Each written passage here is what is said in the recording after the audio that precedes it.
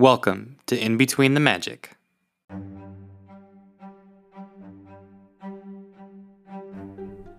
Bright suns, travelers, and welcome to a special May the 4th edition of In Between the Magic. Today, I am joined by my co-pilot, my wife, Kirsten. Hello, Kirsten. Hi, husband. May the 4th be with you. And also with you. Thank you. We decided that today we would put together a short kind of extra show, just the two of us, because of our correspondence. We are the only two who have really been to Batuu and Galaxy's Edge, so we didn't want to bore them hanging around talking about a whole lot of nothing. Or spoil anything. Or spoil anything, yes.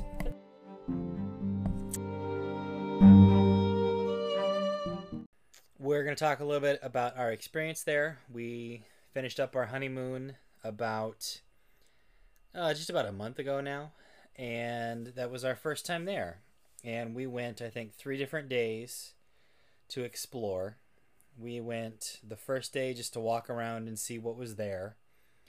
The second day was our day to try and get a boarding pass, and we got one, but it was in the 80s. And it broke down midday through, so they stopped boarding passes in the 70s, and I was really sad. And then we decided to get up and do it again the next day, much to Kirsten's early morning chagrin. But actually, it was her idea to do it, so props to her. But she ended up getting, I think, boarding group 13. Yeah, that's right. I got boarding group. Yeah, because my app wouldn't even load. It was a real pain in the butt.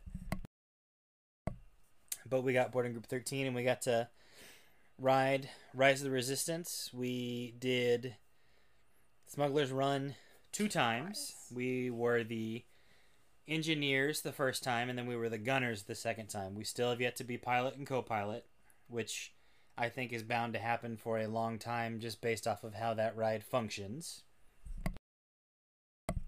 But overall, it's something new and special. I know when Universal dropped Harry Potter years ago, that was kind of the first to really push out a themed land. And as a huge Star Wars fan myself, it's really nice that I now have something like this that I can enjoy when we go on these trips. And I think Disney and Hollywood Studios is a great place for it to exist. So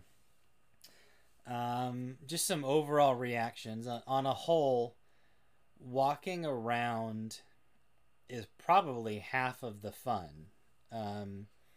For me, just seeing all the intricacies, seeing a lot of the Easter eggs that are there, the details that go into making the land feel like you are in a Star Wars movie and not in the middle of Orlando, Florida. And or in a part of Hollywood Studios. Correct. It just feels so separate from everything else. You know, when you go into Toy Story Land, it's still, you feel like you're in a toys perspective, but you still feel like you're very much in Hollywood Studios or a theme park. But then when you go to Batuu, the way that it's set up, it feels very much like a marketplace and like it's part of a city. So that is something that they really took pride in and did well creating this area. As you walk around, it's kind of broken up. You've got the Rise of the Resistance right as you walk in. You've got the main marketplace, which is where you can get some Ronto Roasters food and a lot of the small shops. I appreciate the fact that the shops are small. And it feels like a true marketplace and not just like one big shop. You're not walking into like World of Disney or Mouse Gears where there are miles upon miles of merchandise. The merchandise in this shop that might be no bigger than a bedroom is only selling this specific type of merchandise. Mm-hmm. You've got like the toy chunk, you've got the costumes, you've got kind of the general swag, like the pins and the shirts. So that was really nice to see. And I know that the cast members that are working are in character, and they're encouraged to be that way, which is fun for me. It might not be fun for everybody. I know Kirsten wasn't necessarily the biggest fan of it, and I know that some people hate it altogether. But to me, it adds that element.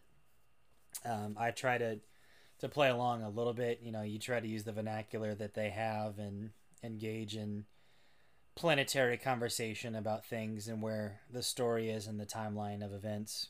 I think it's also just a very unique place because it's a place that has a story that not a lot of people know yet. Like, you go into Toy Story Land, you know the story. It's Toy Story. You go into Batuu and you're like, I am on a different planet, but I don't know what's going on. I don't know why things are the way that they are. What I like about that too is that they pushed out a book called Black Spire Outpost and Galaxy's Edge.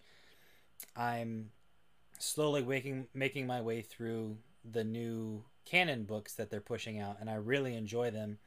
And I grabbed the Galaxy's Edge book, and I told myself I'm going to get this finished before we go to Galaxy's Edge, so I know the story of what's going on, because the story that they wrote is directly the story of the land that they built. And so the main character is walking around, and she's the main character in the book. But she's not somebody you would have seen in another movie. Correct. You have no idea who she is unless you've read into it a little bit. And so I read about a chapter or two, and I got to the point where the main character was getting to Batuu, but then I realized that she was a character from a different book that I had not read yet, and I really wanted to read that one first to get... I don't know how much she's actually in the other book, but they almost spoiled the ending of the other book, I'm afraid, at the very start of this one. Not to mention I was halfway through Thrawn, another Star Wars book, as well as halfway through Bob Iger's memoir book. So I was overloading myself, being ambitious about it. So I stopped and just went back to what I was working on. But the feel of it is, you're right, it's so different. It's got that story behind it, and I think every bit of the land plays into that story. Especially if you think about it being explicitly unique that the characters are free roaming, much like they are at Disneyland. They kind of just do their own thing. They have their handlers that kind of walk around with them, but there's not a meet and greet area. They're just kind of there, and they're doing their own thing every once in a while. I know that some of them are face characters and some of them are pre-recorded lines, and so you know, you've seen the videos of Rey walking around with a small child playing hide and seek or something like that, or she's trying to hide from a stormtrooper. That's regular. That's what happens. When we walked in, we saw Rey just walking down the street like she was there, just doing her thing. And a lot of people don't notice it because I think a lot of people aren't going to be like, oh my gosh, that's so-and-so. Right. We saw, and I don't know the name of her, I can't remember, but the main character from Batuu. I had no idea who she was. And I was trying to explain out of the one chapter that I had read of the book who she was and what her storyline was, but she's a face character, and so she was engaging with people and asking if they were part of the resistance and how could she trust them and all this stuff, and that was nice to see. But then it's also fun to see the stormtroopers walk around and throw shade at people. With their pre-recorded lines. Right, and then Kylo Ren coming out being as intimidating of a costume as you would think it would be from the movies. I think the authenticity of the outfits that they've made are really cool as well. And kind of the demeanor of the characters that they give off. They do a really great job of doing that. The Chewie actor that they had was fun. He was just kind of walking around, and his mouth moves as he's talking, which is something that some of the other meet and greets haven't had. His mouth is stationary, and it's just a big fuzzball. But now he's a talking fuzzball. He feels like he's 7 foot tall. He's probably wearing some type of platform boot or something like that. So the overall feel of the area was great. Looking at the attractions, Smuggler's Run it surprised me. I remember when they announced it and they said you get to fly the Millennium Falcon. I thought, yes, this is exactly what I wanted. But you're flying it with Hondo Ohnaka. And I went, I What? don't I don't necessarily care that much about Hondo Anaka. And at the time, we were about halfway through the Clone Wars series, and we hadn't watched Rebels yet. But now that we've finished Clone Wars up to, I think the last episode is going to drop when we post this, so we'll be able to finish it then. But we've also finished Rebels, and Hondo is in Rebels a bunch. I have a much greater appreciation Yes. for Hondo. Now. So my appreciation for that ride I think would be different if I went and did it now. That being said, being able to ride the ride when we got there, I was able to put my feelings towards Hondo aside and just It was amazing. appreciate the fact that I was walking into the cargo bay and then into the main quarters with the chess piece, and I took a picture of the hallway. I waited. We were the engineers the first time, and I waited back. I was so disappointed. You were, I was but so upset. I turned around because we were the last people there, and all the cast members had gone back to get the next group, and I took a picture of the hallway, and it's one of my favorite pictures because the detail of the hallway is movie set quality. Like, And it's life size. yeah, if you were to post the picture that I took up against a set photo, obviously the set photo is going to have a much nicer camera to it, but It's going to look it's very going to look similar. very similar to the set photo, which is ridiculous. The ride itself, I was a little hesitant about motion sickness, just because as I get older, Star Tours tends to hurt a little bit more. And we were the engineers, so we were a little switches. upset. But we didn't know anything about the ride. I stayed off of social media to not spoil what the ride itself was and how it worked.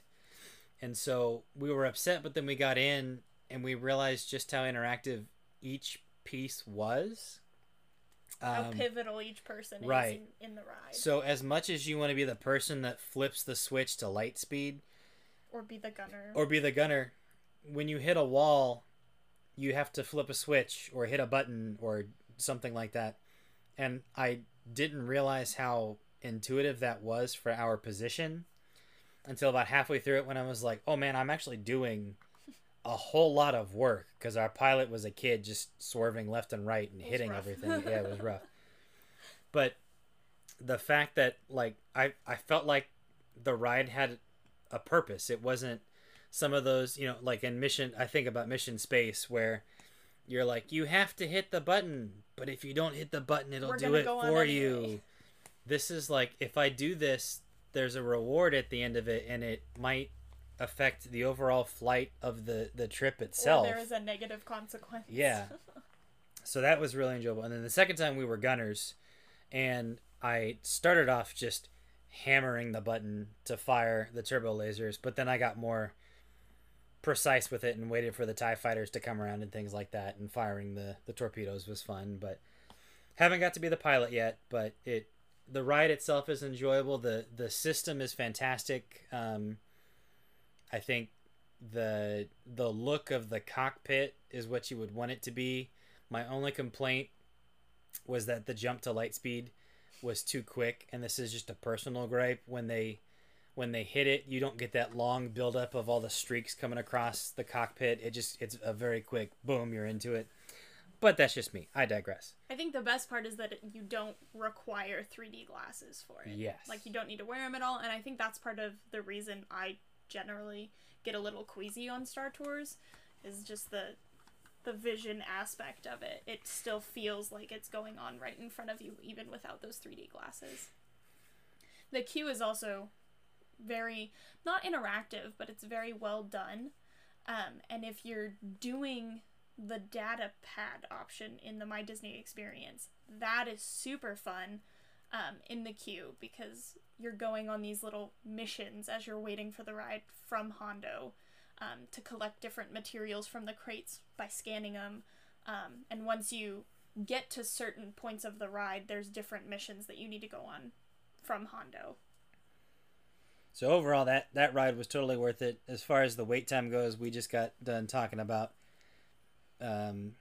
extra magic hours and things like that. We got in line with the 120-minute wait time, just because we knew that that was the purpose of the day, was to knock out some of these Star Wars experiences. And it only took us 45 minutes to get on. So, you know, we saved a whole bunch of time there. There's And- also a little bar cart halfway through Yes. to get refreshments if you need it. Not just refreshments, to get beer if you need if you need it. If or you need can it. get your little thermal detonator Of Cokes Coke, and yeah. Sprite. But then the second time we did it, I think it took less than 30 minutes to get on the ride. So Yeah, I didn't have time to pull out the data. for as busy as it is and as popular as it is, I don't know if they're just pumping out that many people that quickly, or if the queue is set up so well that they're able to, it's more efficient. I don't know, but it never took as long as the line said it did, which is really cool.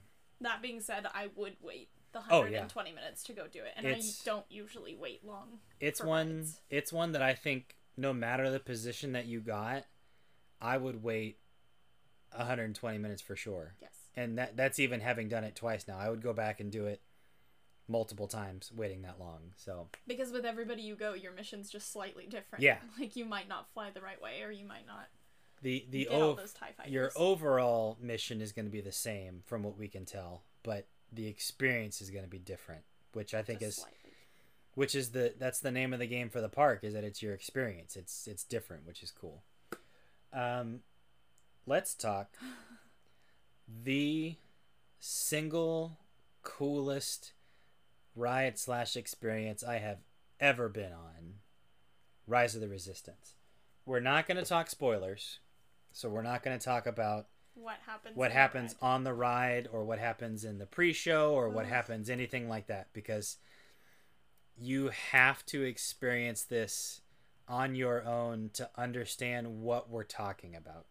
If you're like us, you've watched all the social media posts that the company's put out, you've watched The Imagineering the story. Imagineering story talking about the mechanics behind what they've been doing. It literally does not do the ride justice. Which is good. Yes. Because I needed that feeling when I went in. I had seen so many, recorded videos of people riding stuff. This one was much harder to not see a first person type video as to what's happening on the inside, because everybody in the Falcon, you're enclosed and it's a screen, so it's tougher. There's so many different parts to Rise of the Resistance. Like, it's not just one thing. Right. But I had seen a lot, and it nothing was really spoiled, but some things were spoiled. But even with that, going on to the ride itself, knowing what was coming when it happened, I was like, oh my gosh, this is still amazing. So Let's back up and start from, like, the very start of the ride. So getting your boarding pass, and then, first of all, trying to find where the ride is, because there's not a huge big line. sign, and there's not a line out front. It's right as you walk in the front gate. Don't walk in from Toy Story, because that's the exit. You want to walk in from I think it's still called Streets of America, or by Muppet Vision. That's your main entrance into Batuu. And as soon as you come into it, it's going to be on your left-hand side. But if you're not looking for it, you're not going to see it. And I think that's cool, because it's not, you're not walking down the street and see a sign for It's a Small World or Boba Fett's teacups or something like that. You don't, it just looks like it's an area. Which is what it's supposed to be, Right. because it starts in a rebel base. Yeah. And I think the best way to describe it is an experience. It's not a ride, it's an experience. The entire thing is an experience. Because as soon as you get into the queue, the first part of the queue is a standard queue. You've got movie props and things to look at. The theming is fantastic. And then you get into a mission briefing room. And from that point on, all bets are off. And every expectation that you have is thrown out the window. Because it well above exceeds Yes. every expectation. When you get done with the mission briefing, what happens next, I still don't know how they do it, but it's fantastic. And then the doors open again, and you're just taken aback by the sheer size of what they've put forth. Which you can't tell. Right. Again, because it's hidden. You don't know. When you get into this part's not a secret. You get into the Star Destroyer. That's not a spoiler. Eventually, yes. Yeah. You get into the Star Destroyer.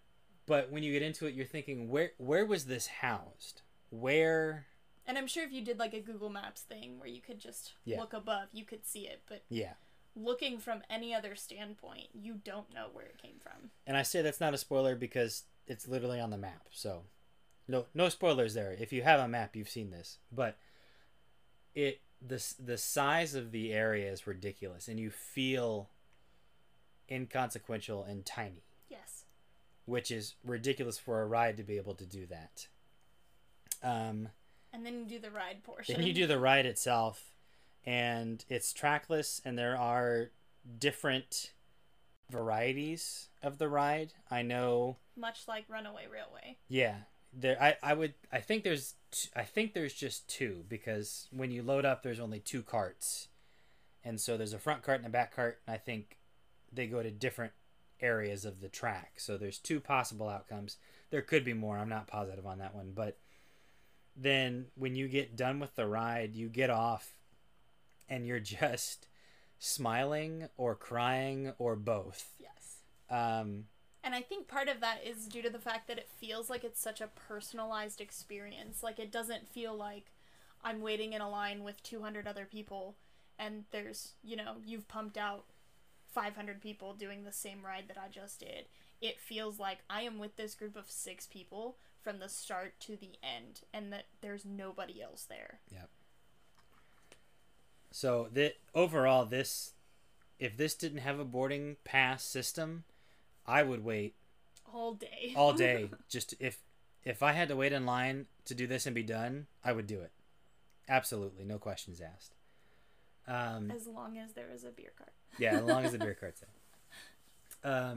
Just a quick suggestion: if you are planning on staying at the resort, we highly recommend any resort that is on the Skyliner system. Excuse me. We stayed at Art of Animation. That's just our personal favorite. But you've got Art, Pop Century, Caribbean Beach, Riviera, and then technically anything that's over on the Boardwalk area. So Boardwalk, Yacht Club, Beach Club.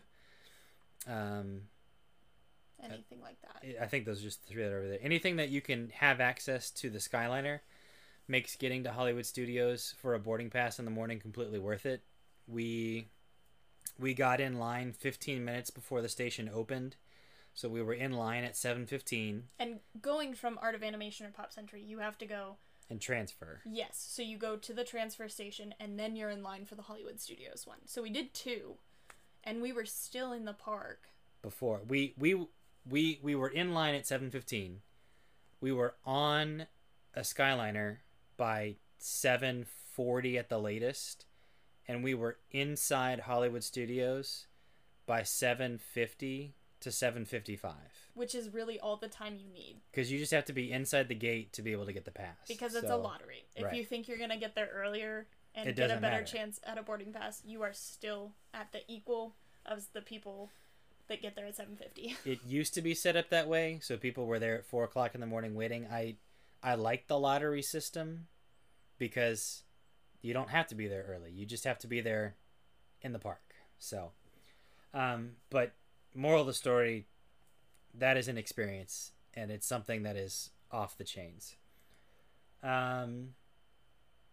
The only other couple things that we could talk about are going to be the data pad for a little bit. That's so cool. Kirsten had the data pad. I didn't, just because my phone data and stuff like that was acting up. So, but you can talk about the data pad was really neat just because it was like this communications device that you can only use in that chunk of the land because it uses your GPS. So when you open My Disney Experience and you're in, or I guess it's the Disney Play app, and when you're in Star Wars Land, it recognizes that you're there and it opens up your data pad, and you've got a translator, so you can scan something and be like, what does this say? And it'll tell you what it says. The part that I had fun with was you get to kind of choose whose team you're on and what missions you want to take on. And you can go around scanning things and trading things with kind of the big Star Wars characters and accomplishing things and changing your rank and collecting all these badges and neat little things like that. It was just, I think it just put the rest of the land way over the top from everything else. Like, we haven't seen anything like this yet. And it was just really neat. So that really adds to the overall theming of things. There's also so many great picture spots. Yes. You've got the Falcon, you've got an X-Wing, you've got An A-Wing. An A-Wing, you've got the TIE Fighters. There's no TIE fighters. There's a TIE fighter. There's a Kylo Ren's TIE silencer is there. Okay. Yeah. All right. Anyway, that's there, and that's where Kylo Ren comes out when he goes to do his stuff. His kind of like walking around, and you'll see Rey and Chewie going and working on the Falcon every once in a while, and it's just kind of neat to watch from the fence line, to watch them work on stuff and communicate with people, and then go off and do their own thing. They've got a whole lot of good photo passes set up. We recently started investing in the photo pass. I think if you do it right, it can definitely be worth the money to get those professional shots easier. But another story for another That's time. another story for another time, yeah. The last thing that we're going to look at is just that overall, I don't want to use the word inclusion, but that's kind of what it is. When you look at like the food and the drinks, we've talked a little bit about the merchandise, and you can get the Star Wars merchandise that you're looking for as well. You can get your lightsabers. You can build your own lightsaber. You can build your own droid. We didn't do if you either. have the money to do that. Yeah, we didn't do either of those experiences. A, because of the money. B, because of the time that it would take to wait to do those things. But I have seen the videos from the lightsaber building, and it looks like a very fun environment and things to do there.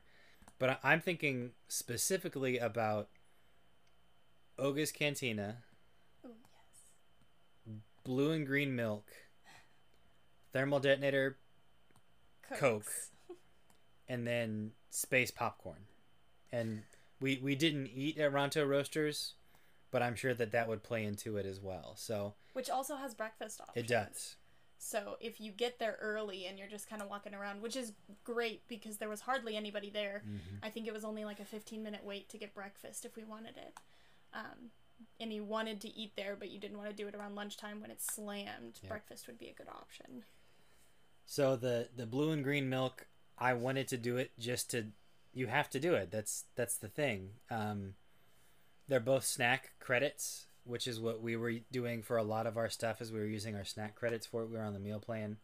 And they are not dairy-based products. Correct. They're coconut milk and almond. Maybe? It's not dairy. It's cold, which was nice on a hot day. I think I prefer the blue over the green personally. Both can be mixed for alcoholic beverages. You can have alcohol mixed in. Which is not a snack credit. Not a snack, correct. But that's the option there.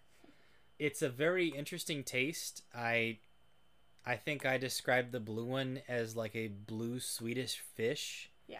It's like a liquefied Swedish fish. Except a blue Swedish fish doesn't exist. It's just the red. So if you can imagine what a blue Swedish fish would taste like, that's what the blue milk tastes like.